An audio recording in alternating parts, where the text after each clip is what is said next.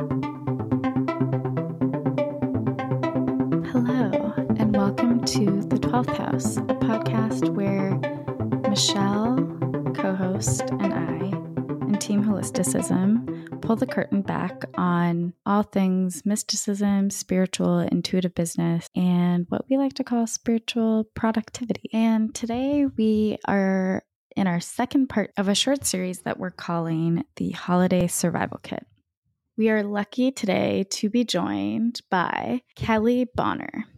Kelly showed up in our DMs, and I knew that we had to have her on the podcast because she's not only a podcaster herself and has a stellar podcast that we'll link in the show notes, but she also consults specifically about reducing burnout and bias, and talks about reducing burnout and bias in the workplace with her consulting business as it relates to innovation and inclusion in the workplace. She started and launched her own business a few years ago, and we had an amazing time talking about burnout as it relates to launching your own business and her journey to focusing on burnout as a topic for her practice. We talk about how to prep for the holidays if you're already burnt out, how you notice the signs of burnout, especially as an entrepreneur or small business owner, and what you do when your tank is already empty, even though this is maybe the busiest time of the year. And how do you recognize the true signs of burnout? Kelly has a different definition of burnout than I feel like what is commonly talked about, and it was really refreshing to hear because it's very clear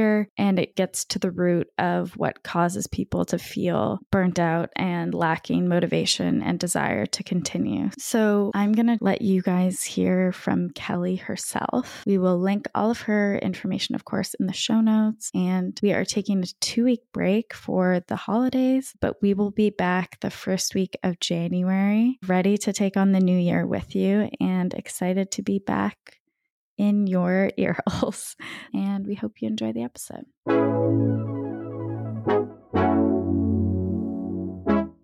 Kelly, welcome to the 12th House. We're so happy to have you on the show. Thanks. I'm excited to be here. We today are talking about burnout, and particularly as a team, we thought it would be a great time to talk about burnout just as we head into the holiday season. Or we're really actually in the thick of it because Thanksgiving just passed as we're recording this, and we're about to head into the December holidays. And at this time of year, you're spinning all the different plates of work deadlines, family planning for travel, whatever you're celebrating. Usually there are things involved there. You know, it goes without saying. And this time of year can just be so complicated and can bring up so much for people. So we're just so happy to have you here today. And I wanted to start off with, so we have a few questions that we love to ask guests just as a jumping off point and transparency question. And one of them is, how many friends do you have? Or how much money do you make? And you can answer both or neither. And it's supposed to be disarming if you're like, what the? My tax returns? What? You want my tax returns? No. How many friends do I have? Well, so I will say like close friends. We'll go with that because I have a lot of acquaintances and people in my life. But I would say now if my friends are listening to this, they're going to be like, I'm going to count and make sure my name was made the list, right? Yeah. I would say close friends. I have about 4 to 5 really close friends of people that I know I could call at any time. And then I have a great social support system. So I have, dozens of people who fill into that. But as far as people like you lean on, one of the things, this is probably not what you're all looking for. One of the things I realized is as you get older, that's actually healthy. You should be this shift of maybe 2 of those 5 are like people I know I could call at 2 a.m. But having a smaller but really healthy circle of friends is definitely what I've transitioned to. And what I will say as far as salary transparency, I will say I make over 6 figures. Ooh, I won't give a specific number, but I will say I make over 6 figures. Awesome. Because I believe in transparency as well. Yes. Thank you so much for sharing both of those. I think that it's interesting. We've been really pleasantly surprised with how people handle both questions, just because it could be awkward to ask both of those things for multiple reasons. So I appreciate you sharing that. Specifically on the friends part, I think also around this time of year when we talk, even moving into talking about burnout, how do you go about, what's your strategy for staying in touch with people and keeping in touch with people, especially around busy times of the year? I think it's the same for everything. It's like managing expectations and then building a little bit of some rituals, right? So one of the things that I did, I lived abroad a lot, so I've been the person that's been transitory and all over the place a lot. Ooh, and me so too. Where have you lived? I've lived in the UK. I lived in Cambridge for a couple of years, and I lived in Italy for some years too. Amazing. Yeah, it was pretty great. So as a result, I had to create these kinds of rituals, no matter what time of year it was, right? Just to keep in touch with people, because there's so many moving pieces and there's time zone differences and people are traveling. And so it's the same. Around that time, I just really manage expectations. One, that everyone's going to be busy. So I don't have these unrealistic thoughts that like everyone should be dropping me a text and a phone call. And then I kind of prioritize based on what I have available for myself and know what they do to say, like, let's schedule some time. And so maybe it's just like one mass. I had a book club for a while, for example, with some friends. I lived overseas. It's like, why don't we have a special book club meeting right before the holiday kind of busyness and craziness that happens? And then it was like, no one expects anything because we put in that social time. Or sometimes I have like codes with my friends that I text them and just say like a word that I know is going to make them laugh. Or we send each other like memes or GIFs that I know is going to make us laugh. And that to me counts as social interaction. Like we don't have time for a conversation, but we have time to send like something really funny to each other and say, hey, just setting up a flare thing. I'm thinking of you and hoping you're smiling. A meme, a TikTok, a tweet that is funny, it does wonders. That is one of my love languages for sure, is sharing. Yeah. If you sent me a link and this made you think of me, I feel so touched. Yes, exactly. I also love that you said rituals. So are those rituals kind of what you mentioned, just taking time out of your day or week to be like, I'm going to check in on these people by sending them just a hello? Or do you have what comes to mind when you say rituals? Other things is like I like to gift give as well. And I like to think like what's a small little token of appreciation. I think one of the mistakes we make in the holiday season is we hyper focus on the holidays as if that's the only time you should be thinking about people, giving gifts. And I think that adds another layer of stress, right? Both financial and just emotional and personal. Now you feel this pressure of like, well, it's a time of year. I've got to battle people out online to kind of get the best deal or in a store. And so building in small little moments, right? I have a great friend who's really good at this and modeled this for me. And she just randomly, I'll open my mailbox and I'll have this nice package. And it doesn't have to be anything over the top of like a huge high value item. It can just be like, I was thinking of you and this, pair of earrings caught my eye and it's like on clear. It's nothing super expensive. And it's like, oh, great. They know my colors. They know that I like to wear, blue or whatever. Or they just send a picture. And so that's part of the rituals too, is like sometimes I'll find pictures and I'll send someone like, remember, like your phone gives you these prompts, right? On this day, right? You get that all the time. Well, if you see somebody that you know in there, like it's my friends and we were on a vacation, I will immediately send it to them and say, okay, here we go. Remember this day. Another thing I have with a great friend is she's a new mom and we promised each other, she's like, I want to have more in my life. I want to do different things. Once a month, we go to like dinner or like a concert or something together. Like a new experience? Yes, we try a new experience. And it's been amazing to just have that anchored. Again, start your rituals before the holiday season would be a tip so that you don't feel like you have to like rush to get them in. But those are like a few of the general rituals. And as the new year starts, like everyone's like, new year, new me. It's a new opportunity to kind of think about that, right? And think about what can I put in place that are small things, even if it's just happy hour or a cup of tea virtually during the pandemic, we would make sure that was a priority. I love that idea too of thinking ahead of time of what's going to be sustainable in the long term, because we do tend to cram everything in that we possibly can at this time of year for many reasons. Before we come back to that, I'm curious about your own story, because I know you had an instance with burnout where it was a wake-up call, which prompted you to get into the work that you're doing now. And was this while you were, or after you had become a therapist? What stage in your journey was this? It was definitely after I became a therapist, which I think a lot of therapists will understand. They're like, burnout therapist? No. But it was definitely during that time. After, it was my first job actually, post-graduate school. And, I really was going all in saying, I'm going to take care of myself. And I found myself really at a crossroads, right? I call it like my spectacular burnout. Like I had burnout and like the kind that you see on TV where people are just like, you're flipping out and you are just not able to function. Like I was in a puddle. I tell people I was in a puddle on the floor, really going, I can't go back to work. Like I don't know how I'm going to go back to work. I'm hysterically sobbing. And it was at that moment, a couple things hit that I had poorly managed my energy, my time, my emotions, just energy in every sense of that word, right? I'd poorly managed that, which obviously is both a sign and a cause of burnout. But also I just wasn't understanding what was going on in my life. Like one of the things that led me to doing work I do now is I didn't know that was burnout. I knew by the time that I was having, a breakdown on my floor that things were really bad and this job was probably not good for me.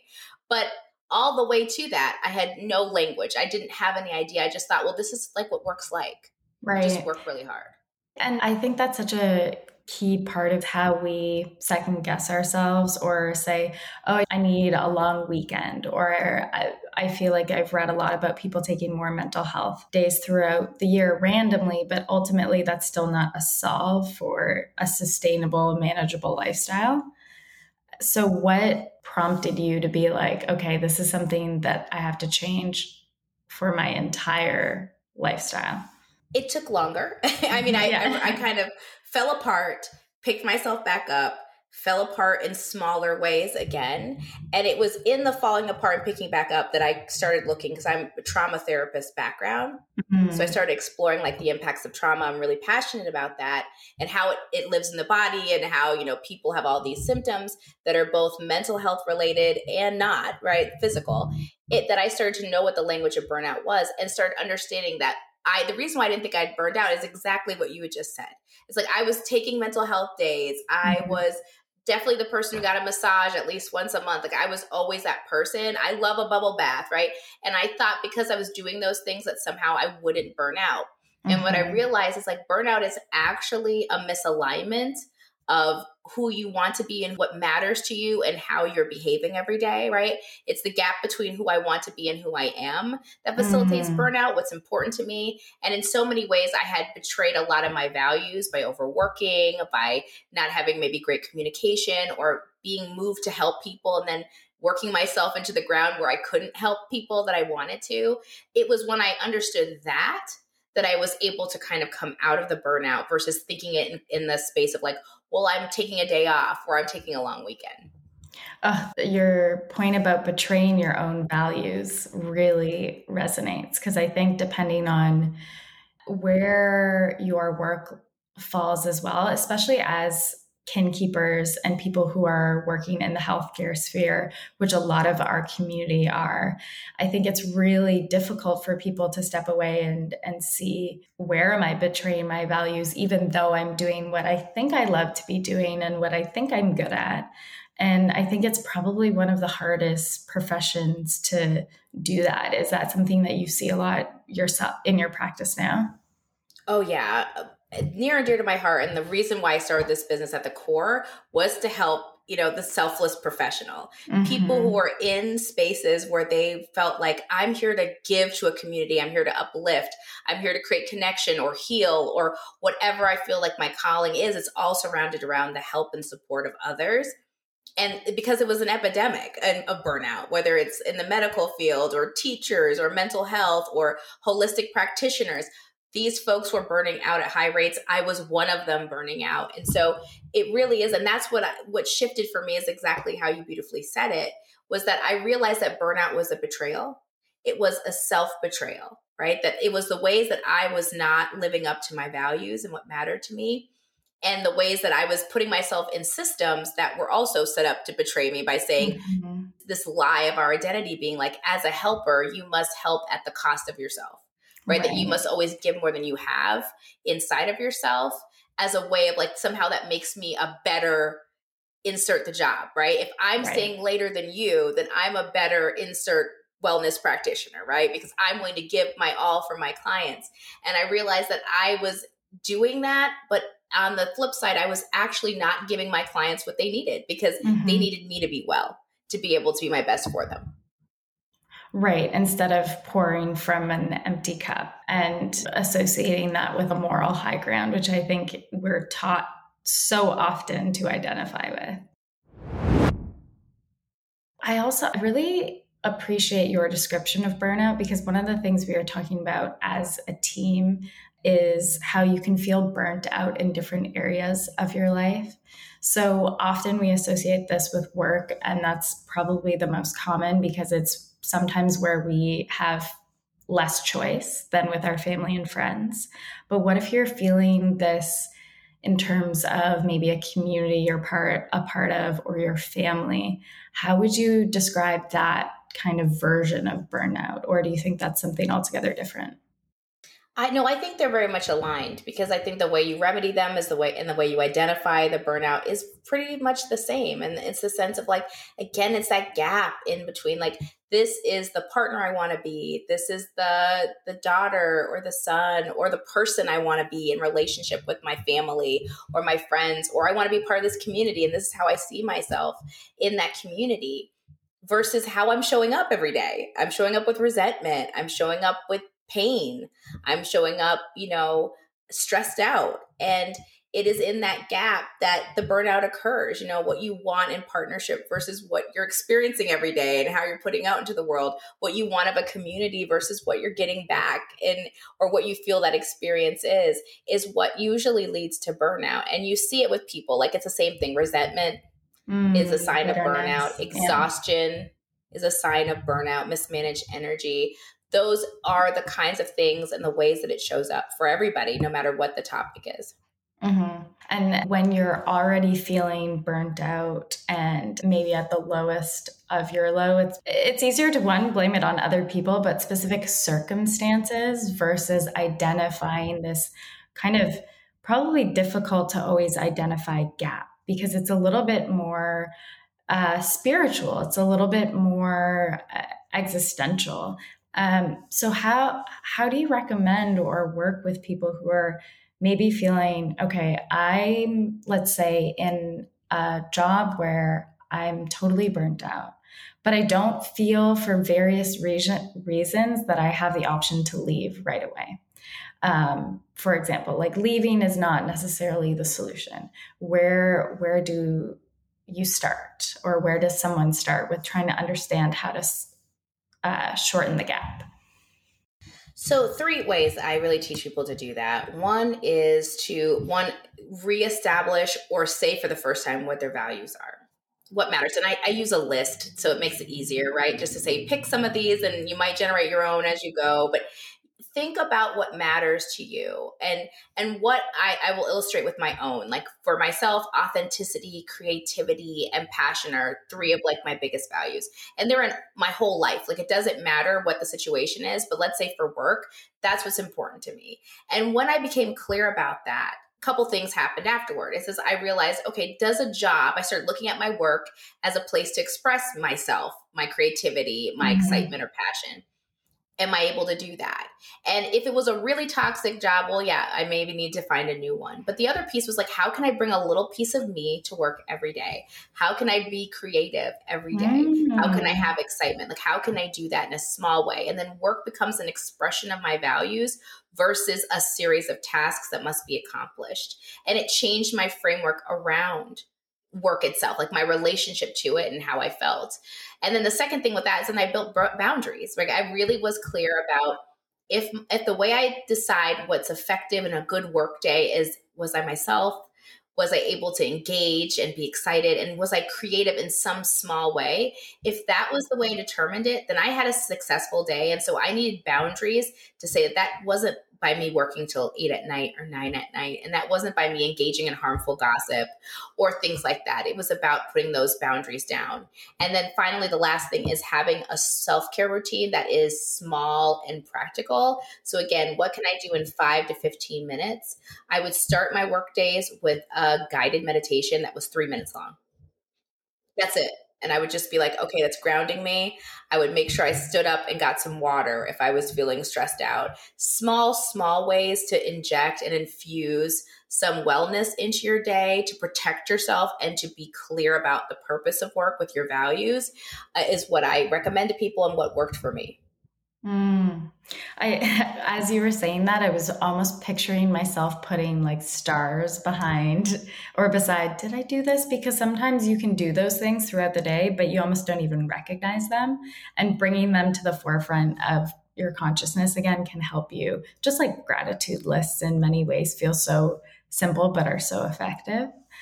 One of the things that I also think is really interesting now that I hear from a lot of people is almost burnout of being alone so much, or maybe working at a computer so much with screens and not interacting with that many other people throughout the day, unless it's via video calls. And I think that feels like a different type of burnout. Do you feel that that's true? Or are you like, it's part of the same mix?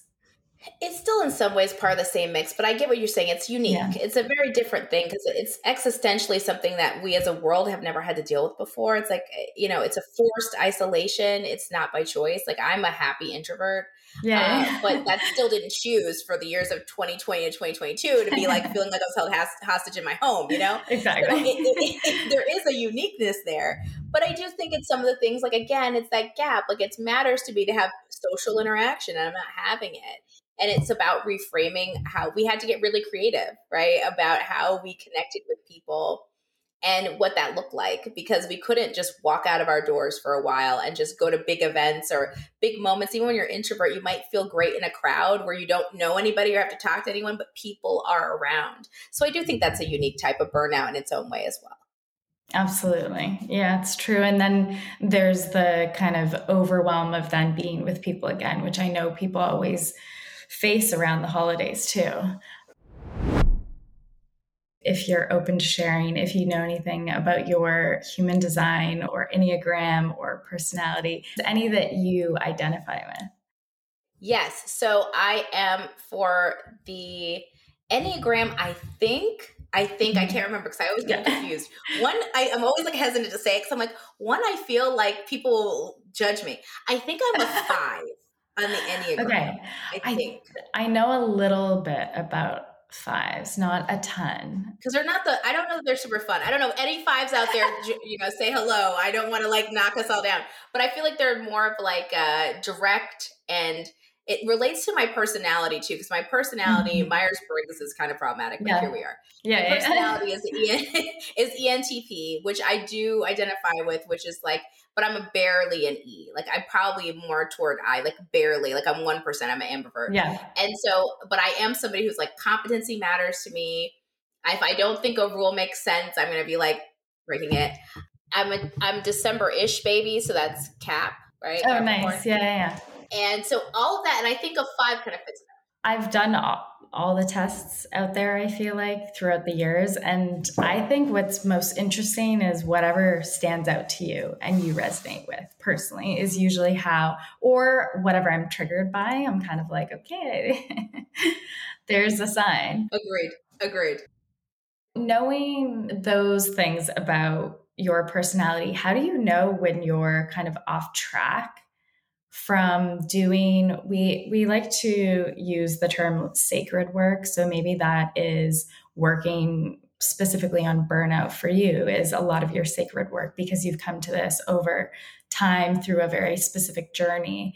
So how do you know when you're kind of off track from when something feels like off course, and how do you course correct? What are your ways of going about healing that for yourself? Great question. So I think for me, it's a combination of intuition and just, again, energy management. So when I feel exhausted, like I'm usually doing a lot. That's just my nature. I'm trying to do less in life. It's literally my whole mantra, do less. Yeah. But I'm always a busy kind of person. So when my energy is flagging, there are things that I do that I feel like I could do forever. And we've all been there in a situation where even when you're doing what you love, you still get tired, but it's a different kind of tired, right? It's not exhausted. It's like, I got to go to bed because I actually have to sleep to be able to get up and do this thing I'm really excited about. And so when my exhaustion and more emotional than physical starts showing up, I know I'm off track. When I'm disengaged and I just don't feel right. The other thing is, it's really interesting, particularly with women, in intuition, how it shows up somatically. Like your body will tell you to, like if I start having more aches and pains or stomach discomfort or headaches, like then it's atypical. Like I have some conditions where that's expected, but when it's showing up more frequently, that always tells me that I am not on track. So I try to listen to my body, and any pains tell me. And then I also listen to like, what's coming up for me? There's usually discomfort and exhaustion. Yeah. I really like so many things that you said. The physical symptoms are so important. I remember hearing, I can't remember who said this, but it was someone talking about her sister and her and how they dealt with how emotional pain was allowed to be expressed in their family differently for them. So one sister was basically saying, I was the emotional one. I wore everything on my sleeve. And the other sister was like, I always got sick. And I think the distinction between the emotional exhaustion and physical exhaustion is so interesting and important. Yeah, and it shows up. It's interesting too, because there's studies, like there's both people who've known this intuitively have been talking about this, right? So there's that. That's already been around forever. And that connection between mind and body. I mean, Eastern medicine does a better exploration of this than Western. But even the Western science confirms that people with significant trauma histories are more likely to have autoimmune diseases. Like that's a thing that's explored in science. That like emotional pain leads to physical illness. And so it doesn't surprising that somebody, in a family where someone gets to be emotional, that they are able to kind of just cry it out and express it. And someone who's like more repressed or reserved ends up having these physical kind of symptoms that carry with them for life, because your body's going to find a way to release what's hurting you one way or the other, whether it's through tears or yelling or whatever that is, or through illness. Yeah. And that makes me think about, in general, the intergenerational trauma, how that shows up in our bodies. And also for people who might not have choice in the situations that they're in when they're discriminated or marginalized against, and how burnout can show up differently or more frequently. When you're working with people who are in those situations, how do you work with them or advise them or support them differently? Well, one of the things that we've learned in therapy, one, I'm a huge, I did a lot of research on intergenerational trauma, because it was something that was very near and dear to my heart. I looked at the Holocaust impacts, and I looked at the impacts of slavery. That was what I did a lot of research on. And so it is definitely a huge factor in how people show up, even when they're far removed. They might be generations removed from an event. So part of it is working through more somatic type body work, which again, the Western field has very much shifted toward. There was a lot more work now that you can do a lot more different therapies like EMDR or even just walking. Like one of the first things that I did with people when I would work with them on anxiety is I would get them moving. Like, let's go for a walk and then tell me what's going on with your day. And you would find them kind of come to kind of peace and relaxation quicker than sit in a chair and tell me what's going on. And so when we translate that to burnout work, same thing, get up and move. You've got to get the anxiety and the kind of built up charge and energy out of your body. So movement is key. How you move, who cares? I don't care. I'm not telling you what specific workout, none of that. If it's dancing around your kitchen that makes you happy, make sure to dance around your kitchen, for 15 minutes a day to get that movement going. So that's the first place we start, is regulating the nervous system and engaging in some kind of meaningful movement. I love the walk and talk idea too. I've worked with different therapists who have been, for different reasons, amenable to that or not able to. And I personally really process while I'm in movement, because I have a lot of hyperactive energy, and it's kind of a one-to-one me before exercise, me after. And I think that's also something that I think of a lot too when people are maybe solopreneurs, creatives, artists, or people who are working at home more now because of what's happened with the pandemic, or if you're a kin keeper and you're taking care of the household and people in it, how often sometimes physical activity is like the first thing to go out the window because it's just not within your normal path. Like you really have to go out of your way to do it versus it's incorporated into your lifestyle. It's one of those things that's part of health where you're like, this is so simple, yet why does it feel so difficult? Yes, it is definitely. And I think part of it is too, is like, you've triggered me on an idea that I think about too, is that part of it is the way we're socialized toward anxiety. It's a very exclusive kind of idea, not inclusive. So it's like, there's only one way to be fit. There's only one way to look, right? To look healthy. But it's like, you got to take up running. I hate running. There's a lot of people who love it, and there's nothing against running. Like, I think it releases endorphins and it does all these great benefits. But don't tell me I have to run. Yeah. It's the only path. Right. Yeah. If you hate it every step of the way, I took up running and I was like, I hate this. Yeah. Then I'm not getting an endorphin release. I'm just making more stress on my body. Right. And we don't really take into account one of the things that's like, we have culturally, you look at different marginalized groups and their health rates. And part of it's like, well, do we think about what cultural movement looks like to an African-American person? Like, what culturally did you do? Look at what your culture does. If you're dancers, right? If movement and music is what moves me, that's your exercise, right? If movement and running is something that you have culturally, that your family does, as you think about these great memories, then that's what you need to be doing. And so reframing that conversation to just be movement based and what authentically and intuitively appeals to you and validating that. Like that gets to count. And it's not about your Fitbit calorie counter or what something says burns more calories or is more valuable. It's like, what gets you moving and makes you feel connected and gives you the same benefits as a person who's like, I'm addicted to running, right? That's what you need to be looking for.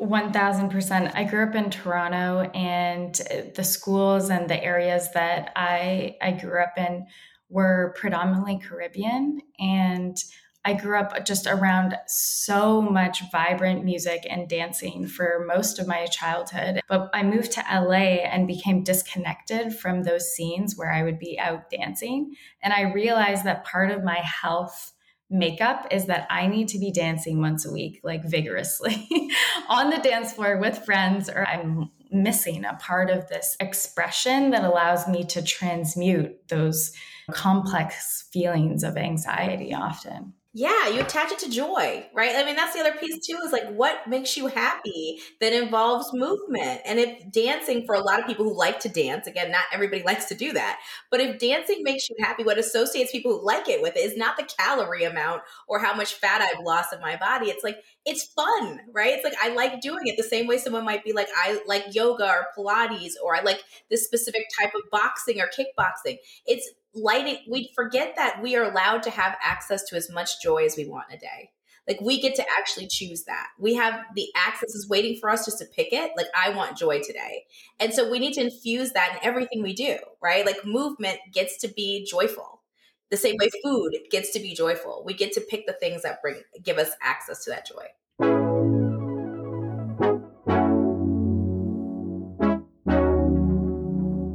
We're taking a quick pause to talk about Open, one of our sponsors. Open is a mindfulness app built to transform your life. And boy, oh boy, can I just say, Open has made the last 8 months of my life a lot easier because I've been pregnant and definitely not going to yoga class, definitely not going to Pilates, definitely not going to any meditation classes just because I've been really sick for most of my pregnancy and then very swollen. Shrek feet, SpongeBob feet. It's just not a cute look. And being able to exercise from home at my own pace and my own timing on the Open app has been a godsend. And when I don't want to exercise, when I'm having a spiral panic attack about the fact that I'm bringing a human onto this planet in 2020, I can just turn on a meditation and bring myself back to center. It is chef's kiss amazing. I use Open to fall asleep. I use Open to do mini breathwork sessions. And I also love their Pilates. They have the best music curation. They have really amazing guides. We can't say enough positive things about them. And you get to try them free for 30 days, which is an amazing deal because it's such a premium subscription. And it's just a beautiful experience through and through. So we will link your 30 days free in the show notes. Honestly, it couldn't hurt you to try even just one little meditation session. It's about to be a little crazy time of year. You might benefit when you're like, I'm sick of my family. Yeah, absolutely.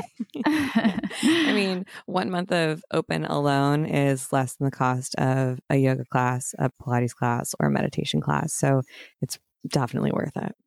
Or even like 2 matchas. If you go to a coffee shop, they're like $8.50 now. Yeah, you can either get a matcha with CBD oil in it once, or you can open every single day of the month. Every day. This is making me think about how often it seems articles I read or a lot of conversations that I have with people around burnout is not really involving this conversation of joy that much. It's a little tangential, but I was listening to a podcast about these couples therapists who did a study where over one weekend, they had a seminar with people to work on conflict resolution, friendship, and then the third one was communication. And they found that the couples who worked on just the friendship bit did far better than the couples who just worked on the conflict resolution. And it's making me think of this element of speaking about joy as part of the inherent ingredient in solving burnout versus just identifying the more kind of negative aspects of it.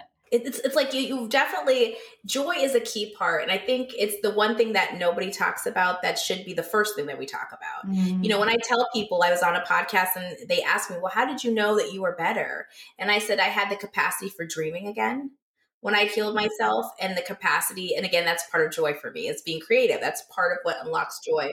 And what you notice when people, they lose their ability to dream, they lose their ability, which is so tied to joy. Like our dreams are things that make us happy. People rarely daydream about how things go wrong. Like that's just like your nightmare or your anxiety. But you daydream about happiness, like whatever that is, having the home of your dreams, living in the place of your dreams, having the partner or a good family reunion or hanging with your friends. And so when you are healed, that's the last piece that kind of comes back in your life. But we rarely focus on that. Like we rarely get asked on your way to that healing, what brings you joy and what lights you up. And it's like, but it's so key. It's like when I have a podcast now where I talk to Black women about burnout, right? Mm-hmm. And so part of it is I tell them that your birthright is joy and it's not struggle. And so much of us are conditioned to believe life is hard, and it is. Life's going to be difficult.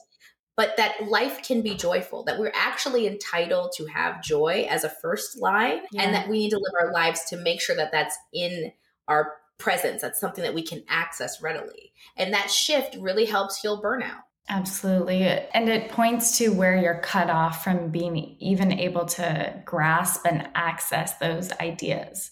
Because it's like, oh, right, I have been so in survival mode or just getting by for whatever reason that I've cut myself off from this inherent part of me that is this creative life force. Yes, 100%. For people who are maybe I know I kind of asked this before, but for people who are in spaces where they may not feel totally comfortable all the time because they feel marginalized or discriminated against, what do you feel like are ways that you can find joy in those like very tough situations that maybe are a little bit more systemic and things that are going to take longer to shift through, like a lot of workplaces, for example?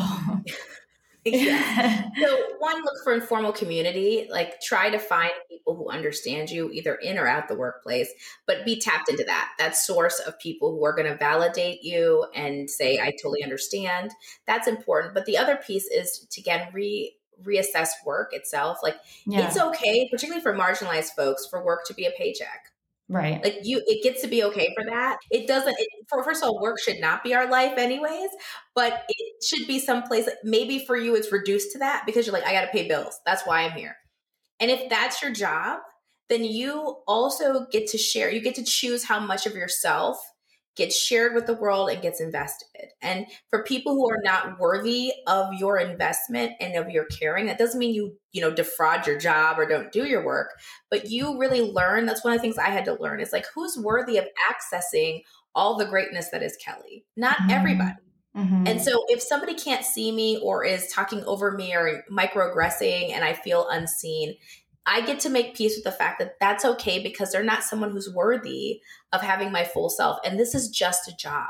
So make sure you have that community outlet where people get to see you and get to validate you. So you're not so, I think sometimes we get stuck wanting this validation from the most abusive and unhealthy sources. And it keeps us in this struggle mentality. And so it's like, release that. It becomes a place that gives you a paycheck, that you get to be with the people that value and respect you.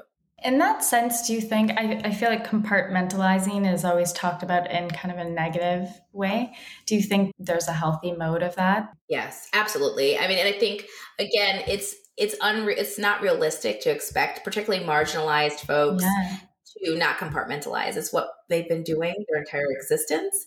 And it's a way of surviving a world that does not want them present. But it's only is it a problem if you find yourself compartmentalizing in all areas of your life. That's when you need to think about, okay, I can never be myself. That's not good. But, for work and stuff, it's totally okay to compartmentalize. It's a privilege to be yourself everywhere in every space. And very few people have that privilege. So, and you have to look at who those people are. They're usually controlling the whole situation, right?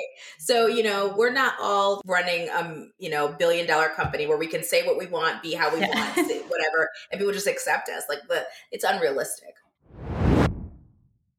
For your kind of past self, when you were on your healing journey, if you could kind of whisper anything to past Kelly, what would you whisper with the knowledge that you have now? I mean, the most simple thing that I think anyone would say is it's going to be okay. Mm-hmm. But beyond that, whispering that it's not just going to be okay, it's going to be better than okay. Mm-hmm. And that you, that piece about joy, that you have waiting on the other side of this a lot more joy than you have in this moment. And so prioritize that today. I wish I would whisper that to myself then, because I spent, I think a lot of women did in my 20s, making myself miserable for no reason with these ideals. And so those would be the things that I think I would whisper is it's not just going to be okay. It's going to be better than you can even imagine. I love that. And the joy piece of doing it today too is such a nice reminder, not putting it off for tomorrow. Was there a moment within that journey where at the time you felt, oh, I'm super healthy, I'm working on my work, but you look back and you're like, this made me a little toxic? Oh, yeah, 100%. I thought I was doing the external kind of performative work, quote unquote, but I wasn't doing the internal work. I wasn't doing the spiritual work.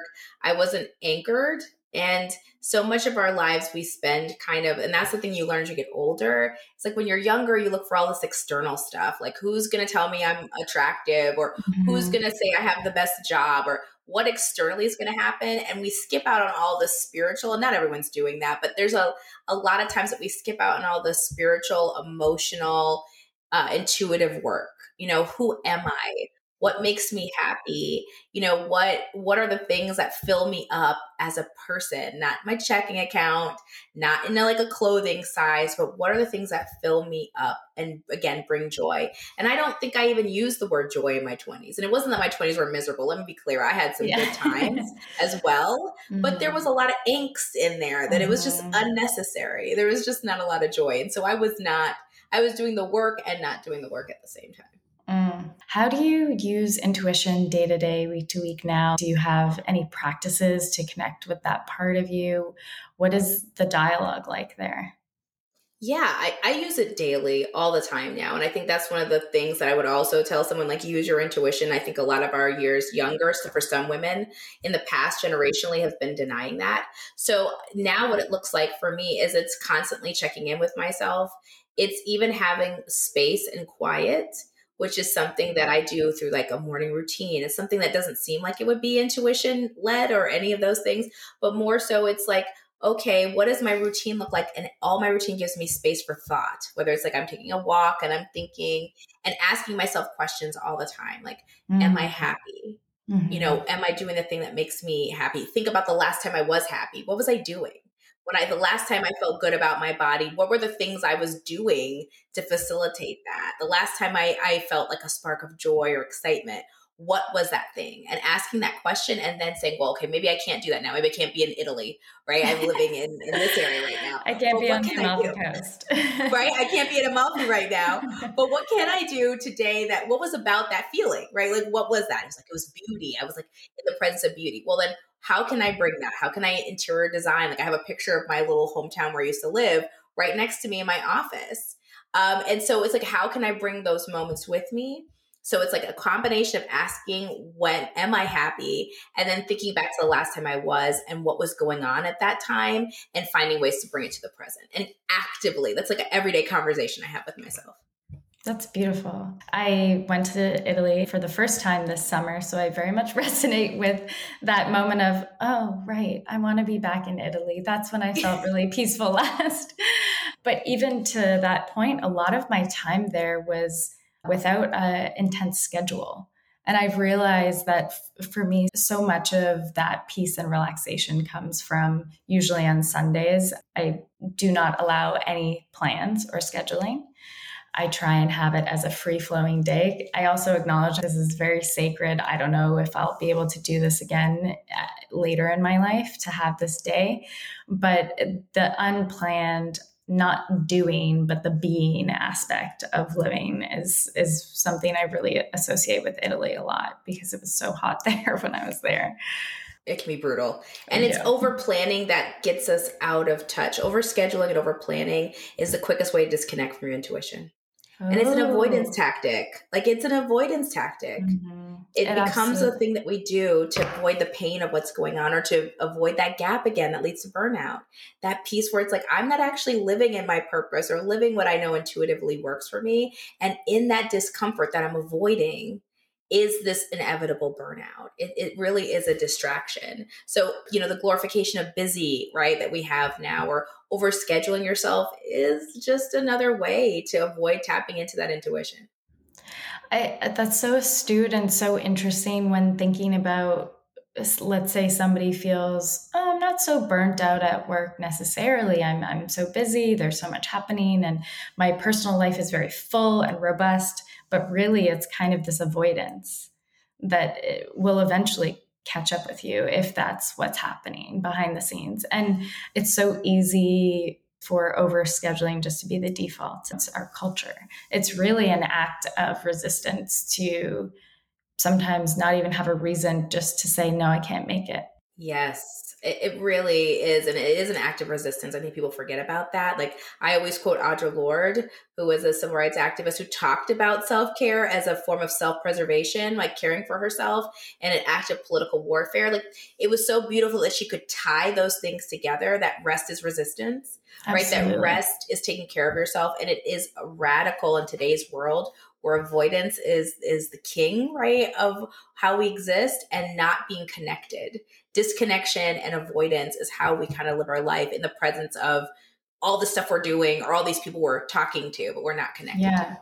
We're such big fans of the NAP ministry, and I think they do such an amazing job at educating around exactly all of that. And also, to your point, I was just thinking about stimulation, and we can be in the habit of being so overstimulated that we think something is wrong when we're not stimulated. And instead of sinking into, oh, what's actually there, the search for more stimulation is on. What is something about the conversation around burnout in the zeitgeist right now or in culture that you just feel is like off, or that you feel like is part of the popular conversation around burnout that feels misaligned? Yeah, I mean, a couple of things. One, I would say, is the absence of talking about joy. Like, I'm writing about this currently. So like, I have a whole section of my book on joy, right? And accessing that. We don't talk about joy. That's missing in the conversation. The second thing is, like, the activist in me is one of the things that I'm also writing about. And I believe, as I said, burnout was a betrayal, right? It's a betrayal of self, but we also do not acknowledge that work inherently is exploitive. And that a lot of the systems that we bought into, family systems, culture, are supremacist or exploitive. Like, they're just based on a supremacist structure. Yes, by design. And so it's not just enough to like meditate away your toxic work environment, right? Like, your work environment is toxic and work is always asking more from you than you can give. That's the nature. When we look at slavery, to like forget slavery and move to post-industrialism, work is meant to take advantage of people. Like, that's work. Yes. And to preserve a system, a capitalist system. So there's that. That's not talked about enough. Like, let's talk about why people are burning out. It's very superficially talked about. Well, also even the resurgence, I'm sure you've noticed this too, but over the past few years of sabbaticals becoming much more commonplace, which is incredible and amazing. But I think that even just points to it more and more, the fact that we have to be completely off for it to be doable for us to continue. I mean, so many things, but that is exactly it. Like and I think the other piece is that people don't say enough of this. The third thing, the solutions are simple to both structural and internal burnout or structural inequity, right? It doesn't mean they're easy. It just means that they're simple, right? And I don't think there's enough of that. Like we go into these complicated discussions about burnout and the multiple drivers of quiet quitting or like the multiple drivers of, inequitable relationships. But we don't talk about that. Actually, this is simple.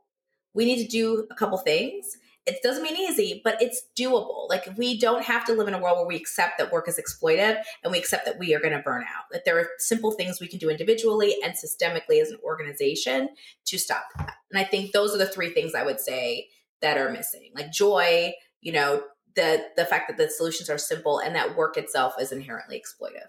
What are some of those simple things? I think that's where people get a little bit more tripped up about, yes, it's systemic. So therefore there's policy changes that need to happen that will affect the workplace, which is all true and so important. But on an individual scale, what are some of the more simple things that you feel like people can be more aware of?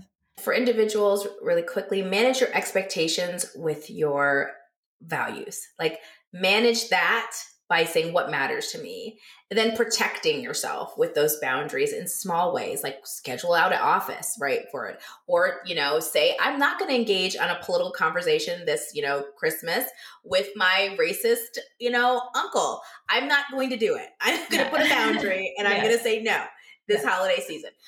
So boundaries. And then third is that self-care piece. Learn to step away, build in stepping away moments, build and bring your book. If I've got to step away and build a book or take a walk around the block, build self-care into your day. And organizationally, what I tell organizations is like, just start with the end result. Just like I start with people, what brings you joy? With organizations, what makes you successful? Right. And what are the barriers to success? And it stops becoming these like unhealthy, unproductive conversations about what is diversity and what is this. And it's more like what stops people from doing their jobs, not feeling safe, not feeling present, not feeling valued. Well, what are the things I can do today on a small level? Can I send one email that says you did a great job today? Thank you, please, and thank you to my team is the start of actually rippling in the other direction where people are engaged and happy and don't feel exploited. People work harder when they're valued. So it's like, it's asking those questions in the same way of an organization. So well said. Well, we'll have to get the rest also from your book. One more question for you. We love to learn about the tools of all of our wonderful guests and creators who come on the podcast. And especially around this time of year or as you're writing your book, what are some of your favorite apps or books that you're just like, I need to know about it? Oh my gosh. So apps, we'll start with apps because I'm a huge person for apps. So I love Fabulous. It's one of my favorite apps. It's this mental health app that has like you go through a routine every day, including coaching. It's chaired by like people in Paris, this institute in Paris, and like I think Stanford University. I hope I'm not misspeaking, but one of the positive psychology department, and it walks you through like these 4 domains of health: physical, emotional, procrastination tackling. Love it. Also love Happy Not Perfect. That's one of my favorite apps. This app is great. Jamil Jalani, I think, is like she's involved in the board somewhere. What I love about this app is it's for people like me that have like a little bit of attention deficit. And so I like to do a bunch of different things. So it walks you through a happiness workout. And the happiness workout is like brain games. It's like a gratitude list. It is like writing down 3 things you like about yourself or manifesting your dreams as a manifestation track. And then it does quick, like 3-minute, 8-minute, and 15-minute meditations. Oh my gosh. Those 2 apps I swear by. I have both of them in premium subscriptions, and they're the only ones I really care about as far as paying. They are worth it. They're backed by science. They have great courses, both of them. I highly recommend them. And lately, TikTok. Oh, yes. TikTok is saving my life. I tell people all the time, like, TikTok is great for my health. I get on and I am laughing and laughing and laughing. I'm like, oh, TikTok. I'm out here. So that's my fun one. Like, I have just discovered it. I'm a geriatric millennial who's like, I don't know if I should be on this thing. You're like, but who's watching me? 100%. Everyone, I can speak for everyone on the Holisticism team. TikTok is absolutely part of what we call our wellness house of cards. Yes. I love these apps, by the way, because they're also speaking to the squiggly brained ADHD side of, everyone that we talk to. I think it's so fun to think about how do you make this an interactive, exciting engagement versus like, I have to write my gratitude list or else, it's more of like, okay, how do we ignite other parts of your brain and body? That's cool. Yes. They're both fun. They're both enjoyable. Thank you so much, Kelly, for coming on here. How can people connect with you? Where can we find more of your work? You have a brilliant podcast. We'll link everything in the show notes, but how would you love to connect with people? Yes, you can find me on just about any social media platform, but TikTok. Coming soon. At Kelly, just soon. I did one for my own personal one. I'm like, okay, yes. I might do this professionally. I can see it. I can see the ideas percolating. None of it's useful. Like, everything I have is around like Taylor Swift concert tickets and like yes. date sales. I mean, that's literally none of it's useful. Like, but here we are. But Kelly A. Bonner across all the other platforms. You can find me on Instagram and Twitter. My website, kellybonner.com, is where you're going to find access to the podcast and access to what's going on with my book and when to anticipate that coming out.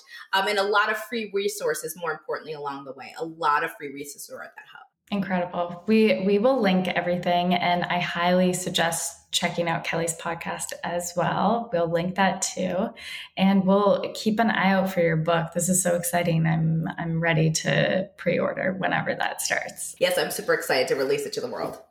Yay. The 12th House is produced by yours truly, Wallace Miller Blanchard. Our theme music is made by Nathan McKay, and our wonderful editing is done by Softer Sound Studios, who you can find more information about in our show notes.